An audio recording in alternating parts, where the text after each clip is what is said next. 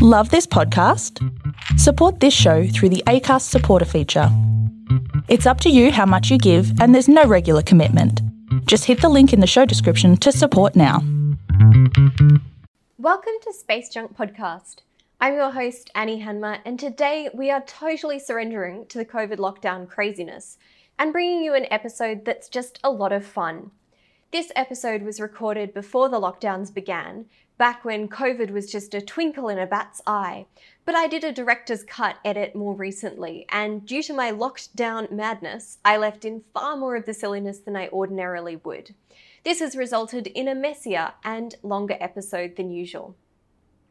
Joined by Kane and Tal from the phenomenal Aussie podcast Movies with Kane and Tal, we consume junk food while talking about a film that can only be called junk cinema, the 1964 cult classic Santa Claus Conquers the Martians. If you watched the ABC program Employable Me last year, you might remember Kane, who identifies as being on the autism spectrum and who channels his talents into watching and reviewing hundreds of movies a year. Natalia Bai, also known as Tal, is an Aboriginal Australian woman and mother of two, who also runs a fantastic podcast called Australian History, Journals of the Early Explorers. I'm going to flag up front that there are some adult themes and strong language in this episode, and also that while Santa Claus Conquers the Martians was originally billed as a children's movie, I would not, under any circumstances, suggest that you show it to your kids. It's truly horrifyingly bad. In other news, if you'd like to hear some stories about Soviet research stations going missing in Antarctica and what this has to do with the settlement of the moon, you might like to sign up for the RMIT online conference/webinar, Property Rights and Real Estate Interests in Outer Space, which is running from 8:30 a.m. to 4:30 p.m. Eastern Australia time on Friday the 1st of May. I'll be speaking in the mid-morning session, and the conference also features past and future podcast guests Professor Stephen Freeland and Associate Professor Alice Gorman. If you want more space content, head over to my YouTube channel. I've been blown away by the response from my space colleagues all around the world, and I'm putting out a video interview every day or two, so there's lots of interesting stuff to look at. And the final bit of news is that this podcast got too big for its boots, and so I've decided to move it from Whooshkaa to Fireside. Thanks to Space Junk Pod Patreon and listener Murray for his suggestion. This shouldn't impact you as there'll be redirects in place, but if you do encounter technical issues, please let me know. My email is thespacejunkpod@gmail.com, or you can find me on Twitter, Instagram, or TikTok as @AnnieHandma. Enjoy this episode.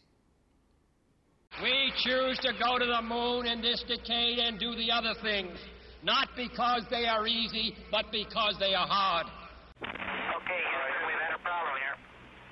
This is Houston. Say again, please. Houston, we've had a problem. I am here sitting around my dining table with the wonderful Kane and Natalia, who you may know from their podcast Movies with Kane and Tal. Kane and Natalia, let's start with Natalia. Do you prefer Natalia or Tal? Oh, I'll answer to either. I'll answer to Nutella, Natalie, Natasha. Excellent. Whatever.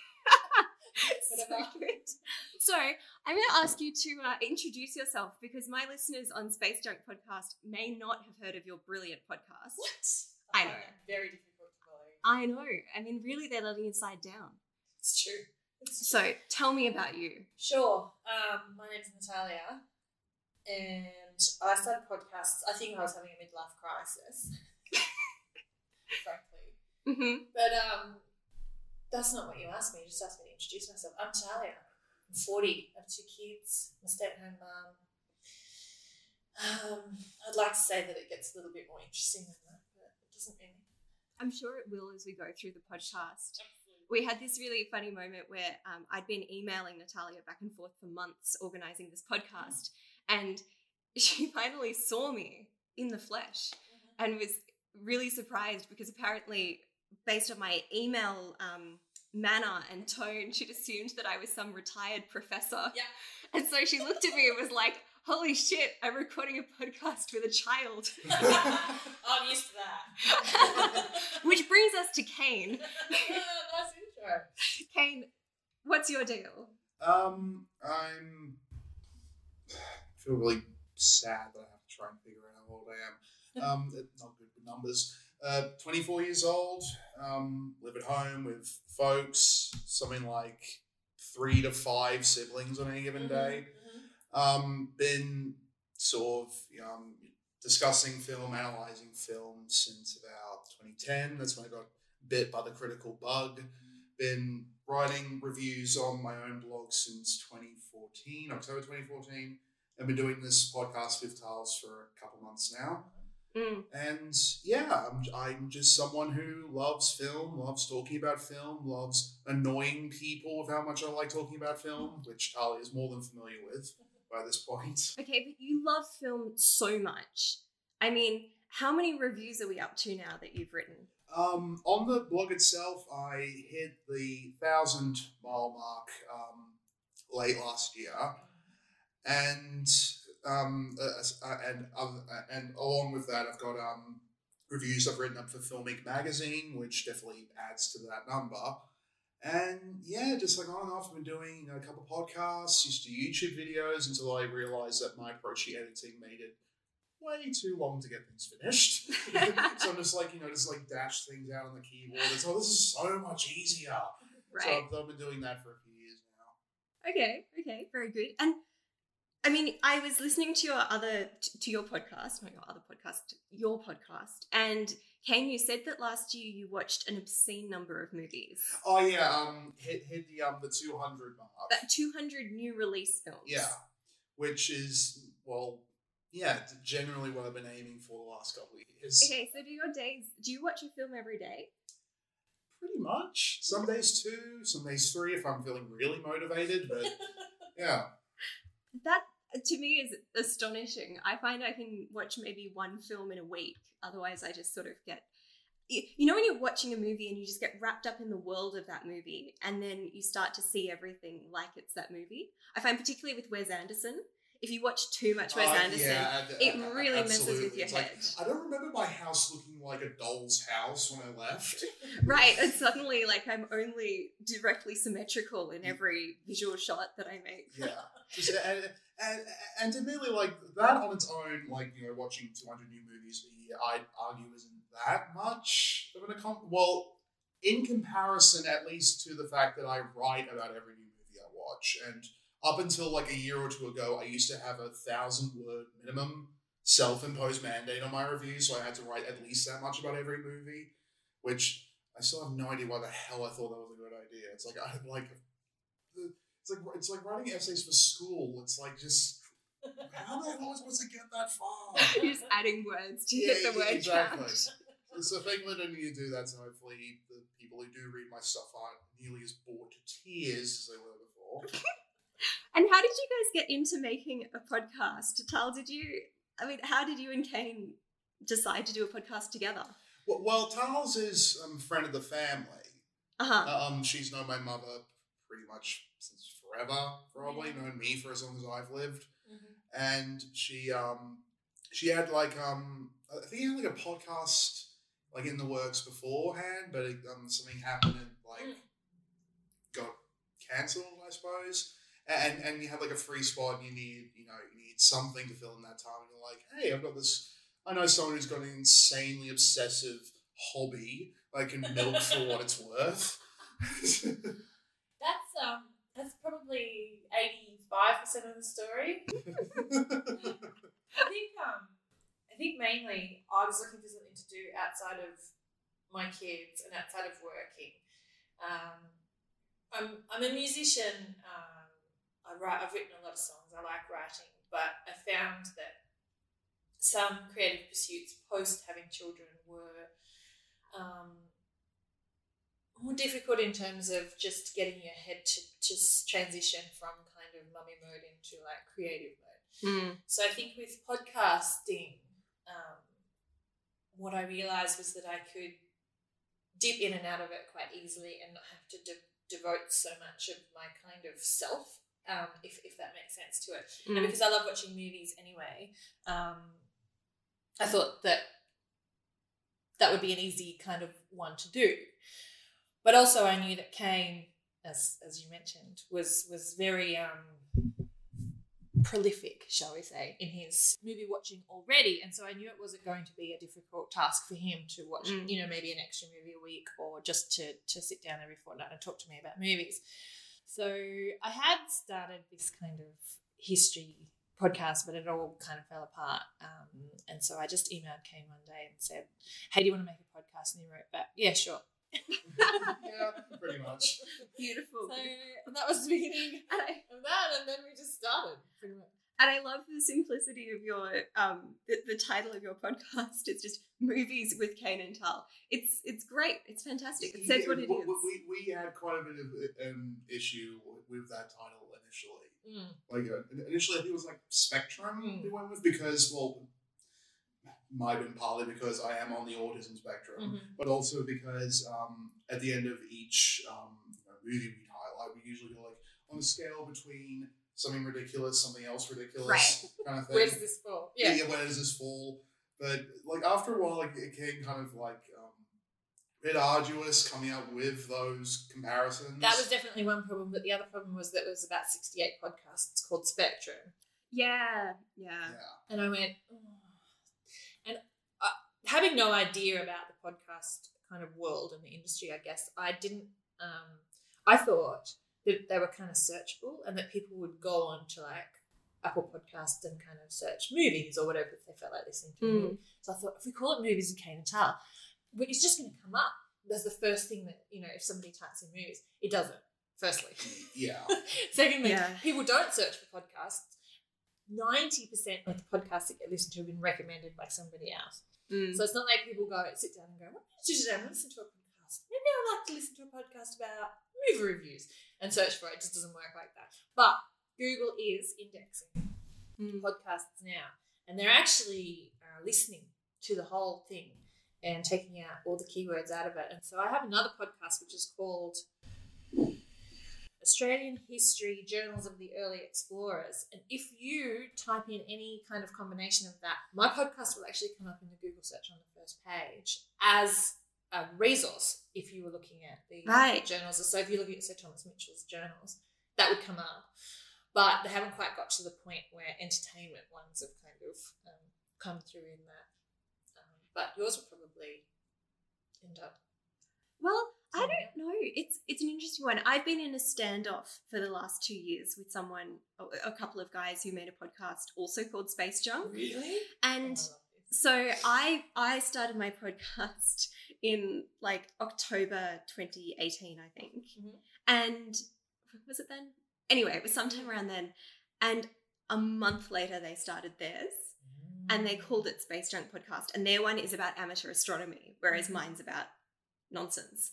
And Hence why we, And their one was really interesting because it so I think I like to think that mine's the original, but because they put out content at an alarming rate. I mean, they put out hour-long podcasts almost daily, which astonishes me. And so they had I can already see like that looking at me, it's like, please do not ask me to do that. Right. And so for ages, if you searched up Space Junk Podcast, their one came up first, and I had to be like, no, it's not that one.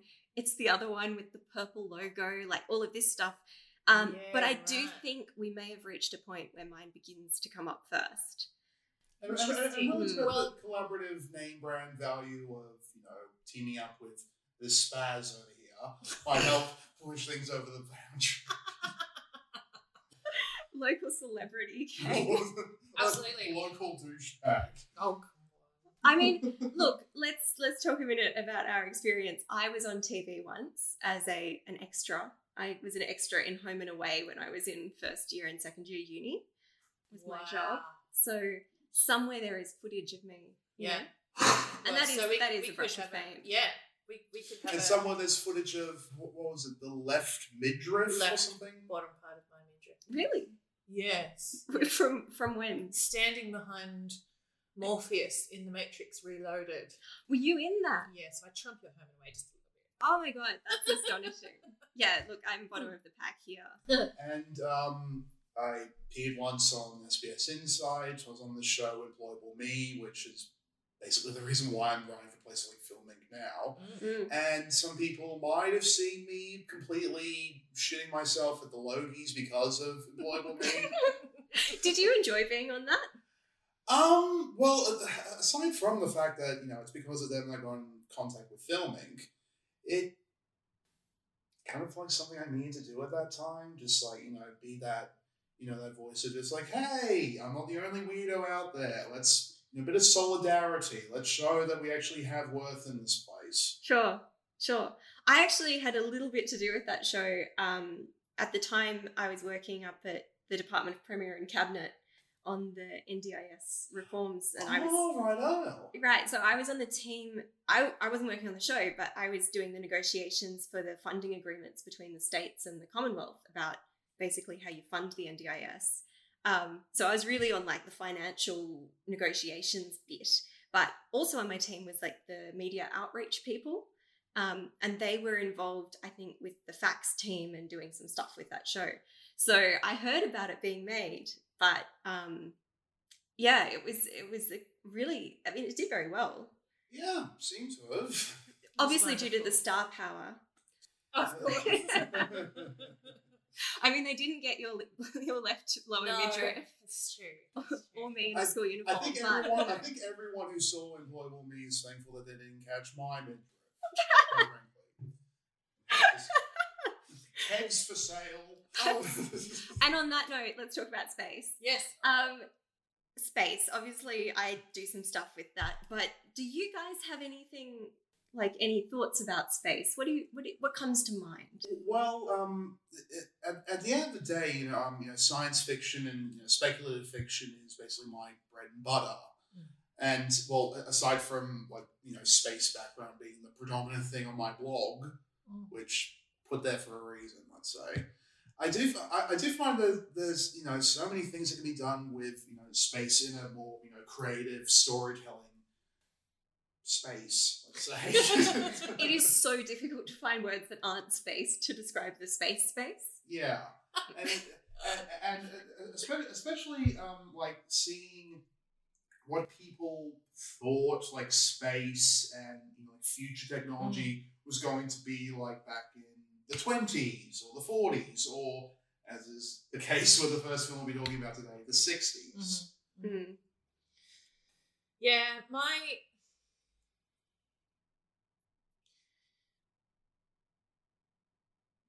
I've got nothing.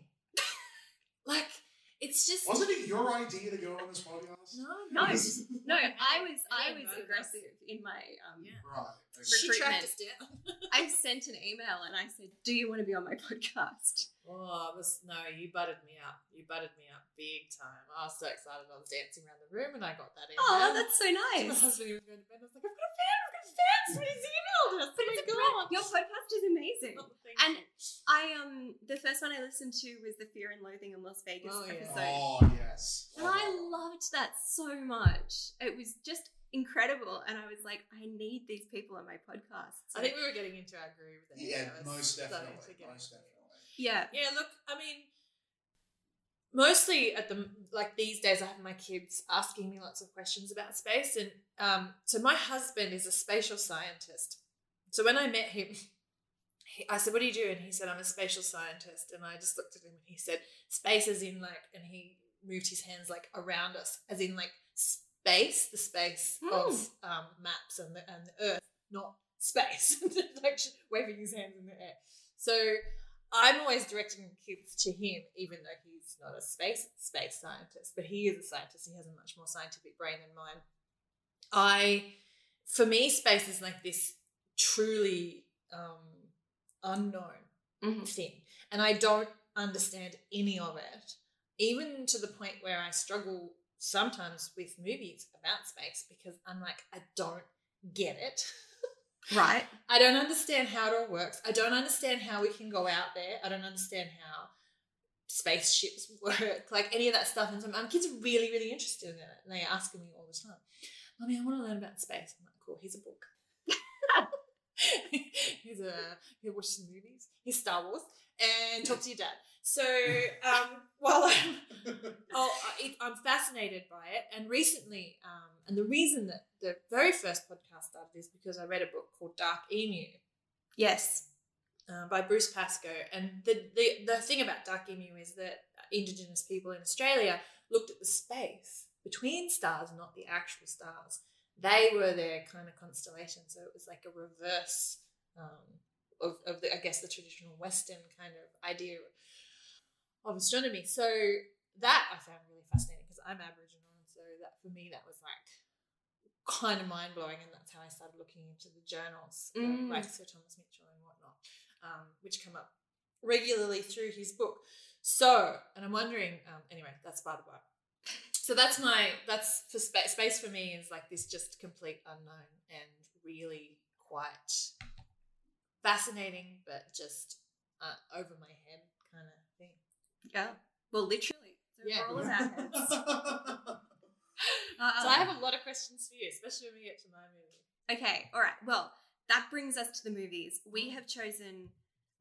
We don't lump us into the same category as him. All right. Kane has chosen a movie, and me and Natalia agreed on the other one. The way that movies with Kane and Tal usually goes is that I suggest a movie that's more recent, and Tal's comes up with a movie that's older but tangentially related. Although our roles kind of reversed here because while you picked a fairly honorable prestige kind of space movie, I went for like just for comparison's sake, just so listeners know who they're dealing with. Later on, we're going to deal with Natalia's pick, which is Interstellar.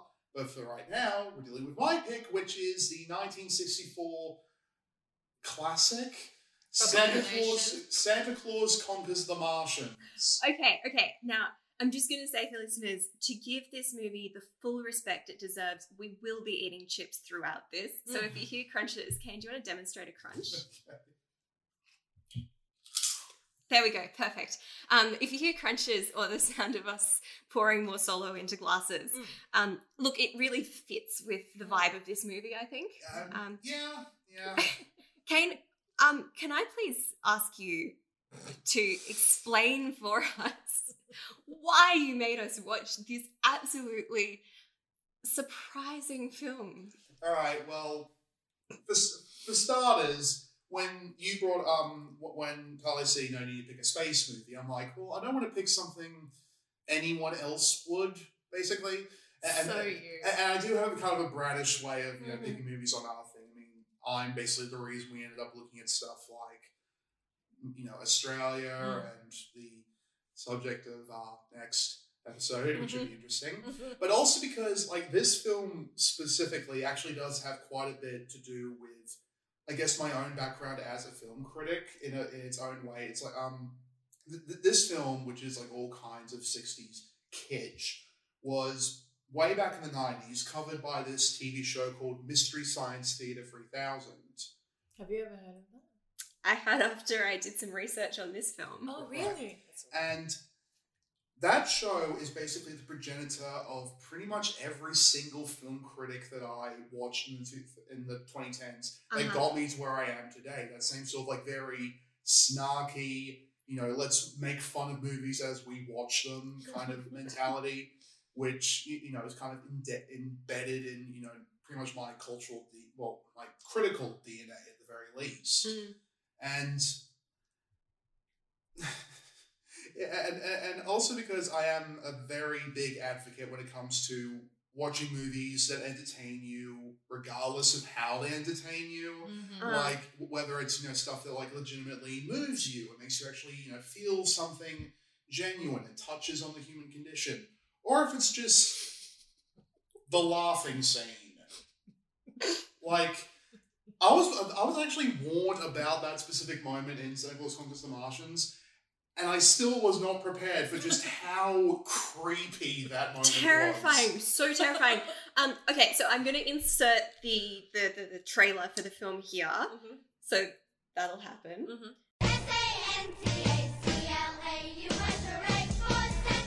It's Santa Claus Conquers the Martians. In space blazing color, too. You'll be shocked when you see Santa get kidnapped by evil aliens. Those are Martians. Santa Claus, you're coming with us. You'll cry when he's forced to make toys for spoiled Martian brats. That's automation for you. You'll cheer when brave Earth kids fight to free Santa Claus. I warned you that these Earthlings are dangerous. They'll destroy us if we allow them. All this and lots more in Santa Claus Conquers the Martians. Yeah. What is this film? Describe. I mean, do you want to sum it up? Try and either of you give it a little summary. Well, it's one of those like high concept. The title tells you most of what you need to know. It's basically about Martian children who watch too much Earth TV. And suddenly all the elders decide, like, you know, these kids need to, you know, have fun again, actually be kids, because they have like all their education beamed into their heads, basically. So a couple of Martians decide to kidnap Santa Claus and bring him to Mars so you can do the same thing there. And hijinks ensue. There's really no other way to put it. It really is that chintzy, and you can clearly tell it was made. I can't even say it was made on a strict budget. It was made on no budget. Zero budget. None at all. I mean, they certainly didn't waste money hiring actors. That is definitely a fair point. Although I do find it kind of funny that the little Martian girl spray tan. Hello. What was that? It was like a green spray tan as well. That Martian girl specifically, played by this actress, Pia Zadora, who is probably better known for either her brief stint with pop music or in starring in films like The Lonely Lady and Butterfly, which are among some of the more disastrous movies of that era. Right, so we can definitely blame her for the train wreck that is this movie. Well, not so much blame her for it as much as you can easily see how bad her own career would go, knowing that it started here with just... It really is the kind of film that you can only imagine happening in the 60s. It really is. It's although I reckon Adam Sandler would do a fairly solid remake of this. He would be, oh God, what's his name? Why am I forgetting? The evil one? No, not the evil one, the one who thought he could be Santa Claus. I don't actually know his proper name, but it sounded like Troppo. Droppo, yeah. Droppo. Adam Sandler would make a pretty good Droppo, but that statement itself is more an insult to Sandler than anything else. Oh, I don't know. I wouldn't. Yeah, we've watched Murder Mystery. I get ya. But it's... Well, it wasn't that long ago that I worked out that Martians were aliens from Mars. I didn't get that Martians. I didn't know there was a distinction between a general alien and a Martian. Got it. And that is an important distinction in this film. And by extension, the distinction between a Martian and a marshmallow. Yeah. That was like the only point where it's like, it felt like, wow, you guys actually wrote that. Everything else just felt like, say whatever, go with it. It did. It was almost like you guys put these headpieces on and just go and do Martian-y stuff. I honestly wonder which one came first. I wonder if it was those costumes or the Martian doll that came first. Like, they just randomly found that like a thrift shop and just went, we need to turn this into costumes. Good question. That is a good question. I didn't find that in my research. No, I did zero research. I did feel that the costumes, like, to me, the whole film was basically a bunch of aging men wearing off-brand Star Trek, like, seconds in the costumes. Actually, considering how low budget Star Trek was at the time, it probably would have been about the same. Yeah. About as convincing. Basically selling a message of consumerism, which was then, the counterpoint was this real sort of make Mars great again perspective coming through from Pop Polder. Yeah, like... Where do you want to start in unpacking this? Because there is so much to talk about. Well, the way we generally work is just whatever springs to mind first. Like, the The audience won't be able to see this, but I honestly do have to make it this big. Polar bear. Oh my god, the polar bear. Is that like, it was like a massive version of Big Ted from the old version of Play School? And it was okay, so it was a guy wearing like a fursuit. I assume a guy only because this is such a male movie, but it could have been a woman. Admittedly, I did, thankfully the guy who portrayed him is, although not officially credited in the film itself, is brought up there. So yeah, it is a guy under that suit. Under that astoundingly cheap, like not even Star Trek would touch it suit. Oh, it's like the sort of thing you get from the costume, like from a costume $2 store. After everything else has already been bought. Right. You can see the Velcro bits that are closing up the little legs. And you see how the head is like tilted in just such a way where it's like there's no actual bone structure supporting this thing. You can actually see the guy in the suit. You can actually see his eyes through the eyes of the polar bear suit at one point. Yeah, it doesn't feel like the filmmakers were too fussed about really trying to convince us that this was Mars and that these were Martians and that any of this and that's only because like as per my understanding, this film was basically made as Yuletide science fiction, specifically aimed at kids, which it merely leads into that's scary. Well, honestly, I don't find it as much scary as I do kind of infuriating, because it's another one of those instances where it's like you're making a film for kids. And because kids, will apparently swallow anything you give them, that gives you free license to not try. Yeah. Which no, it's rude. I don't know. After seeing stuff like Toy Story 3, which even for adults is like really damn dark and depressing, I'm like, yeah, you can't use that as an excuse anymore, guys. You're just lazy. Yeah. Look, I think my main kind of,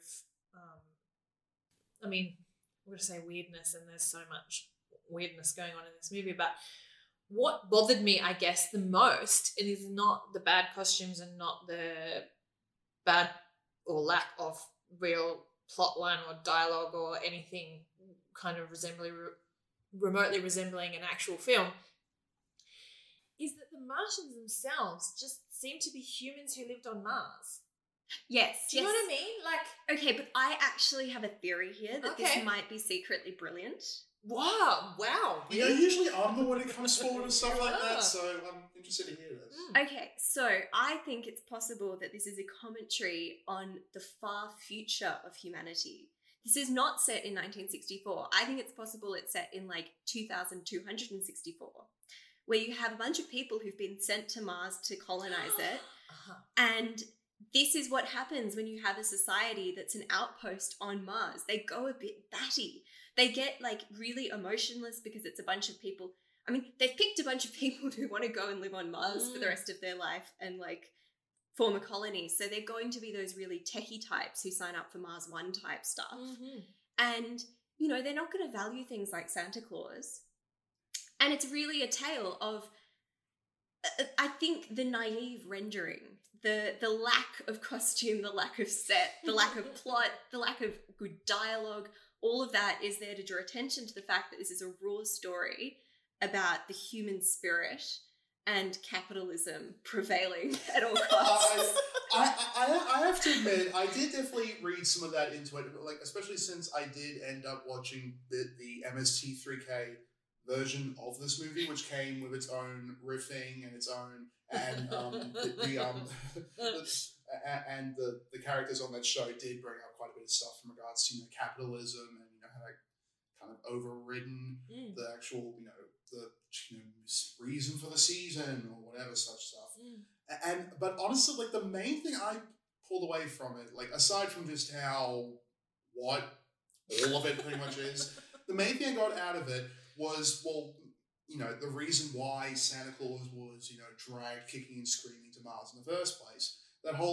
Because from my understanding, when it comes to depictions of Martians in science fiction, like not just on film, but all forms of fiction, there is a certain like warrior culture thing that gets like attached to them, you know, sort of like that kind of Cleon Us kind of versus thing. them, so that type thing. Yeah, kind of. Which, admittedly, the whole warrior culture shtick for alien races is really tired at this stage. Like it seems like all of them are like that. Sure.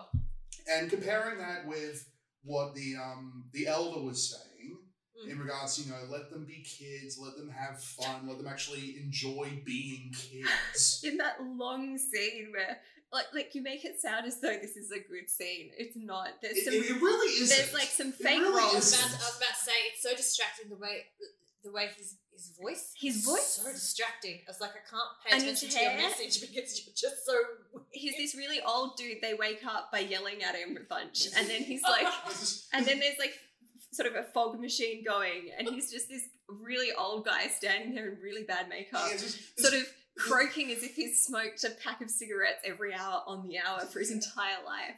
800 years. This old sage who has like a Yiddish name that no one can pronounce properly on screen, and admittedly I can't either. So. Was it Tochum or Joachim or something? Right, but they say it incorrectly on the thing. Exactly. Yeah.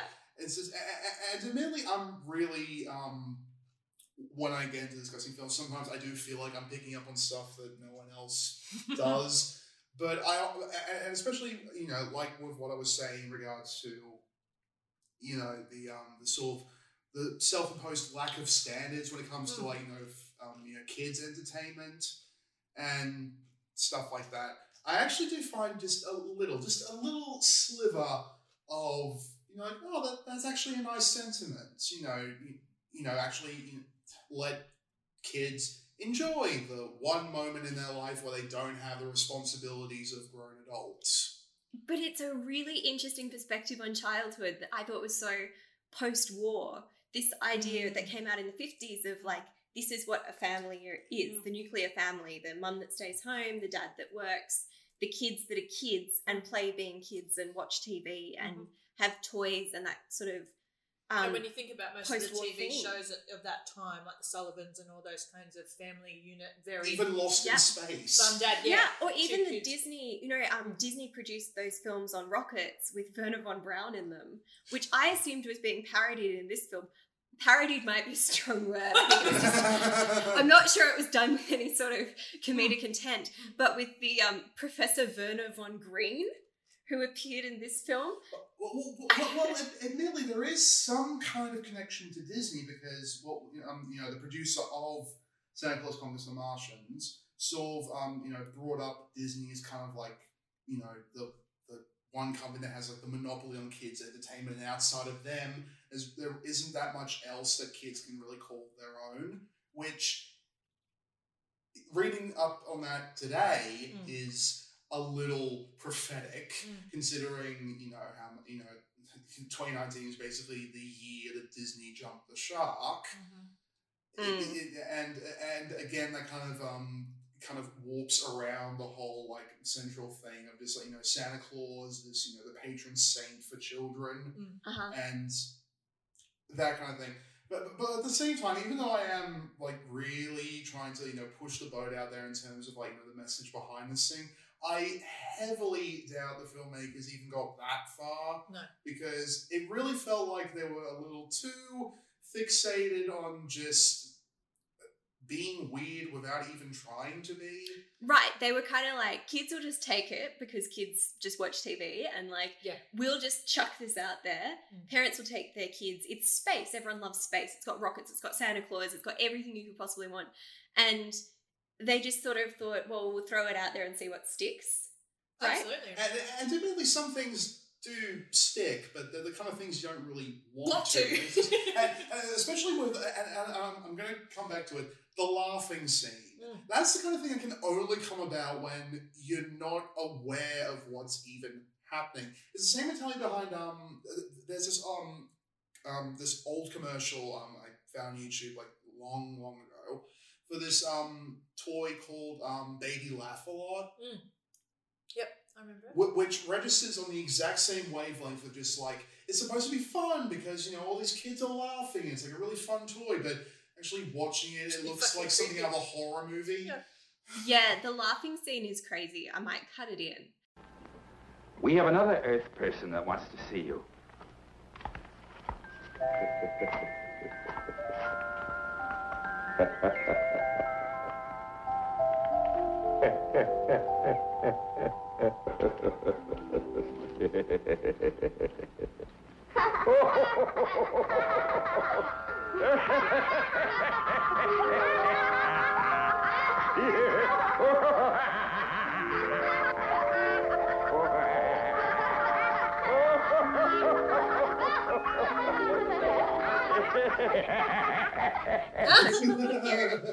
But it's really like really disturbing, and it's like it comes out of nowhere. It really and does. All I could think was these poor kids on set, right? I mean, the film was only filmed over 2 weeks on a soundstage, and you can tell. But they must have just, these kids just look totally zonked out the whole time. I think they were so bored or tired or something that they just plonk these kids with these actors who start, and they're like, all right, now what we want you to do is just laugh and just keep laughing. And you can see behind the eyes of these children, they're like, what the fuck am I doing? It's disturbing on him. Yeah. I hate doing that because I hate thinking about, like, I always remember when the young girl in Jurassic Park, I can't remember her name, the original Jurassic Park, and she said when they're in the car and the T-Rex head is coming down onto the perspex and they're underneath it screaming and trying to push it away before it gets distracted. And she said they used like a huge prosthetic head with a lot of like sound, like it's not photoshopped in. And she said I was actually terrified, and that scream that's coming from me is a real scream. I was scared. Like there was a dinosaur going on the thing, and I think, what does it do to her? I mean, she's a teenager, but what does it do to a child? Like, what about these kids that were in the like It and all those horror movies, like the old ones? Like, they're just psychologically disturbed from that point onwards. Absolutely. Admittedly, I'm willing to bet that being involved in any of those movies is far less traumatic than having to have your name attached to this thing. It's just right. You can see those kids being like they thought that they'd got a big role in a movie and it was going to be really exciting and they were going to become stars, and you can just see them realizing it's not going to happen. And especially when it actually gets into aspects of like Santa Claus himself specifically, like for instance, Mrs. Claus appearing in this. That's the first time it's ever been in a film, right? First time it had been in a feature film, yes. Mrs. Claus. That's the one thing I know about this movie. Yeah. Yes, and then it gets to like... I'm done now. Especially with the scene of like the Martians looking down and being like, okay, we found Santa. Oh wait, here's another one. There's another one. I've got one ringing a bell. That was quite cute. I liked that. That would have been cute, although I really would have... this is the kind of film where it honestly feels like it could have gone down this direction. If they actually thought that this was just a planet of Santa Clauses, like everyone, like we've got, you know, like how most like alien civilizations, especially like on TV back then, they all dress the same. Yeah. And maybe they would have just thought we have a a global uniform, so do they. It's just Santa's uniform. Right. It's very possible. I felt that Mrs. Claus was very Mrs. Bennet in the Colin Firth version of Pride and Prejudice. Oh, wow, right on. Alison something's version of Mrs. Bennet is very Mrs. Claus. Like that over-the-top kind of excited thing. Yeah. On the television. Oh, how exciting. Like all of that stuff. I was like, this is... Come along, Mr. Claus. I think that I reckon she was directly influenced by that. That is my theory. And until it's proven otherwise, absolutely, I'm going to maintain she watched this. Instead of weirder things. You've heard it here first. That's the theory. Can we talk a little bit about those green leggings and the bulges? Like, who thought that this was going to be a good costume choice? You've got these men, like, and they're not. They're not. There's no Matt Damon here. Like they're sort of these aging actors. Yeah, and they're wearing pudgy, a little bit pudgy. pudgy red. There's a little bit of a muffin top maybe, and so they've got you these. can't exactly tell if the bulge is like more of the fat at the Right. front. And they've got these green leggings, and then someone's clearly been like, oh, look, this is a little bit explicit for a kid's film. So they've put green shorts over the green leggings, and it doesn't really help. No. Yeah. It's not good.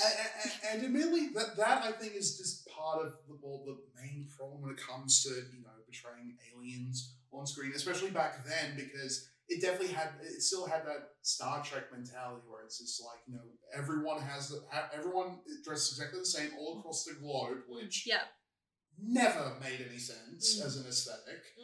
And and especially with especially with alien species that are like distinctly different colors, a lot of prosthetic makeup, although I'm fairly certain none of that was used in here. No, there was like a light green sort of spray tan sheen across all of their faces. So close your eyes. Okay, makeup done. That was pretty much it. And I'm willing to bet that was just like much like a lot of things in this movie, an unforeseen side effect of what they wound up doing. Especially because in those days, the film didn't have the spectrum of colour that we now have when we're shooting film. And obviously it wasn't digital either, so they couldn't really do much to change it. And so orange and green had real issues with oranges and greens in old films. And so this is just a whole bunch of the wrong kinds of... the wrong colours. Very, so bad. Very, very bad. Can we also discuss the fact that having arrived on the planet and found that they're confused about who is the actual Santa Claus, they decide that the solution is to go and kidnap 2 children? But that's always my solution to everything. Right. I don't know what to do. Let's go kidnap some kids. Like, this is a kids' movie. You have these men wearing tight leggings who go and kidnap some children from beside a lake. Yeah. It's just, and again, that's what makes movies like this so special, because there's so many, like, the actual effect of watching them, it's so... visceral. It's like, what were they thinking for any of this to happen? And the simple answer is they weren't. No. They weren't. Oh, but they so weren't. I mean, did no one sit there in the room and be like, hey guys, should we actually be like kidnapping children in this movie? And like, here's the weird thing. What the fuck? That whole plot of just like, kidnapping children to learn the real meaning of Christmas. I vaguely remember the He-Man Christmas special doing the exact same thing with Skeletor. Yeah, Skeletor learning the true meaning of Christmas. Yeah, I could go with that more than this film, actually. Must save the children.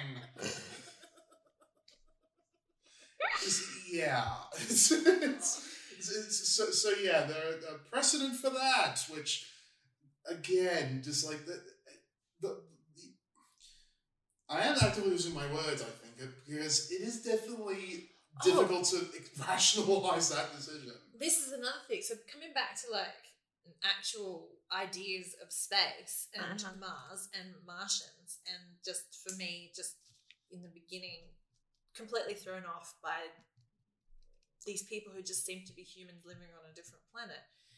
The pills. I've got the kids some pills and roast beef with mashed potatoes. Oh yeah, because everyone thought that food would be in pill form 100 years from now. Yeah, so you have these kids kidnapped on a spaceship in a room with bunk beds, sitting with Santa Claus being given pills. Right? Like, what the fuck? It's a kind of thing you could easily see being remade today with someone like David Lynch directing it, and would somehow be even weirder. Oh man, it's so bad.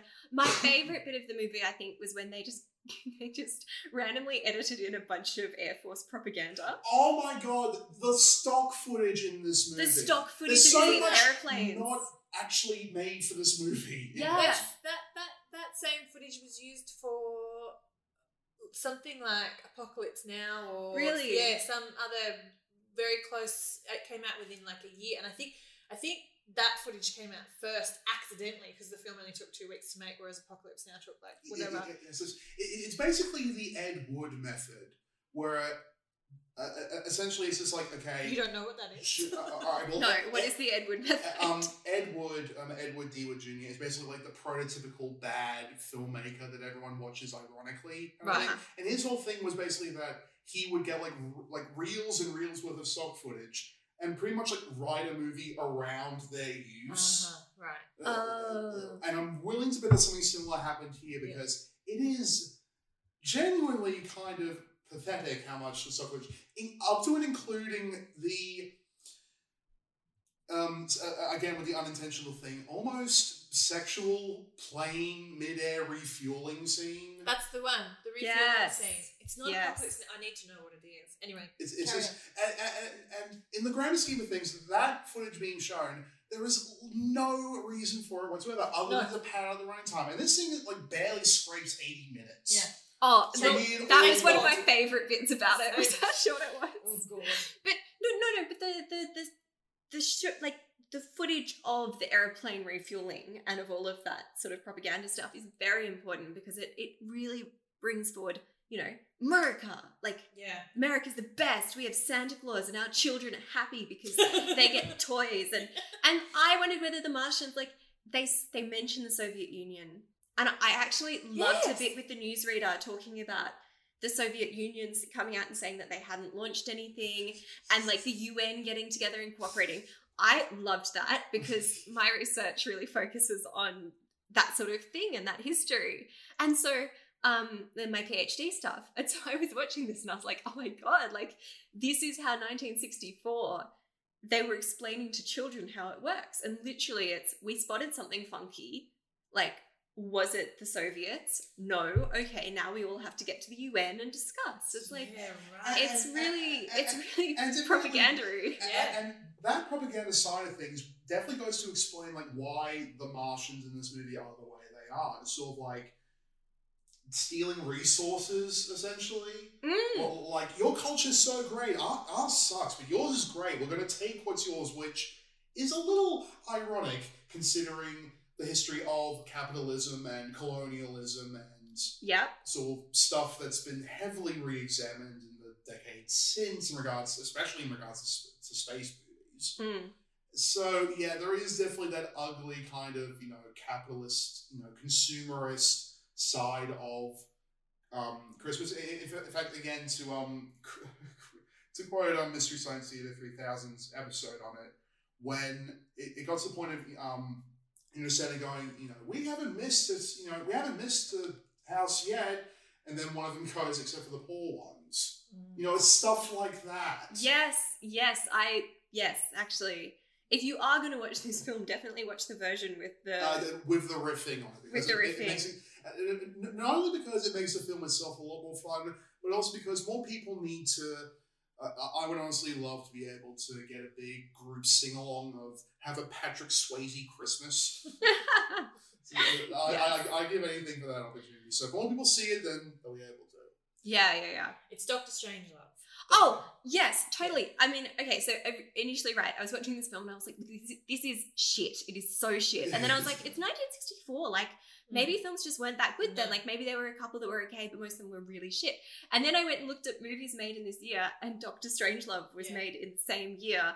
Same stock footage. So, yeah, I think they came out within a month of each other using the same... The same stock footage. And I was like, okay, well, this film really does just suck. It's not about the times. It's about the people who made the film. It really sucks. Great film. I did love the Professor Werner von Green and his terrible accent that was meant to be German but became French throughout. That was great. But it was really interesting because it's that kind of thing of on TV at the time with those Disney shows with Werner von Braun. It was like, here's this nice scientist man who's going to explain rockets to you, not here's an ex-Nazi who we've like imported to beat the Soviets. And here he was. He appeared like basically the same guy, but Werner von Green in this film with the same creepy vibe of we're not really talking about where this guy came from. Am I the only one who would love to see a movie where Santa Claus teams up with an ex-Nazi scientist to fight Martians? I can't be the only one who wants to see that movie. I mean, if you take some of this stock footage of this film and reshuffle it, you could get that movie. Totally. The robot? You mean the kid's costume of the homemade costume of a robot? Like even at the time, that really just... Right. They were like, oh, we'll have a polar bear. And then after the polar bear, they were like, that's not scary enough. We'll have this, like, guy wearing a cardboard box and covered in alfoil. No. What I reckon happened was, we have this polar bear. Oh, crap, we spent all the budget on this suit. put something together for the robot. Yeah, it's like... Has anyone received an appliance lately? We need a cardboard box about this big. It was so much like the costumes that I used to wear to school for book parades and stuff. Did for the book parade. And it was exactly like the Women's Weekly cookbook robot cake. Yeah. As well. No. Which made me wonder, was this the first robot of that kind? I doubt that would have been the case, if only because I think Robbie the robot from Lost in Space and Forbidden Planet precedes this. I think it precedes Maybe this. just, but yeah. Okay. All right. I think we might have. I think we've kind of exhausted it. Yeah. Any sum ups? I mean, would you recommend the movie? Absolutely not. I'd recommend this for maybe for bad movie night. It could be a good pick, or if you're a little interested in seeing what I guess the new wave of film critics came up from. Definitely check out the MST3K episode. If you're a time poor mum, don't waste your time. But even when it comes to that level of kitsch, there are better films to watch to get your dosage. Definitely. It doesn't have the sort of immediate there's no way I'm going to forget that I watched this in a hurry. What was it? The incredibly strange creatures who got turned into mixed up zombies, or some incredibly long title like that. Again, another MST3K thing. Right. But beyond that, aside from stuff like Droppo being Droppo and the laughing scene, there isn't that much that immediately springs to mind in terms of oh yeah, I remember that. I wish I didn't, but I do remember that. Yeah, no, I agree. I'd just skip it personally. Yeah, I'd probably skip it too. I mean, if you want to see something with dodgy bulges, you may as well go see Cats, really. Or Labyrinth. But I'm not unhappy I saw it. But it's an experience. But I would never watch it again. No, that's not fair. not a rewatcher, definitely. Yeah, that's more than fair. Okay, I think let's take a quick water break before we get on to Interstellar. You've been listening to Space Junk. If you enjoyed this podcast, head over to Kane and Tal's regular podcast, Movies with Kane and Tal. You can also find them on Twitter as @Movies with Kane and Tal. Kane and Tal will be back on Space Junk Pod next week as we tackle Interstellar. Hi, I'm Daniel, founder of Pretty Litter. Did you know cats tend to hide symptoms of sickness and pain? I learned this the hard way after losing my cat, Gingy. So I created Pretty Litter, a health monitoring litter that helps detect early signs of illness by changing colors, saving you money and potentially your cat's life. Pretty Litter is veterinarian developed, and it's the easiest way to keep tabs on your fur baby's health right at home. Go to prettylitter.com and use code ACAST for 20% off your first order and a free cat toy. Terms and conditions apply. See site for details.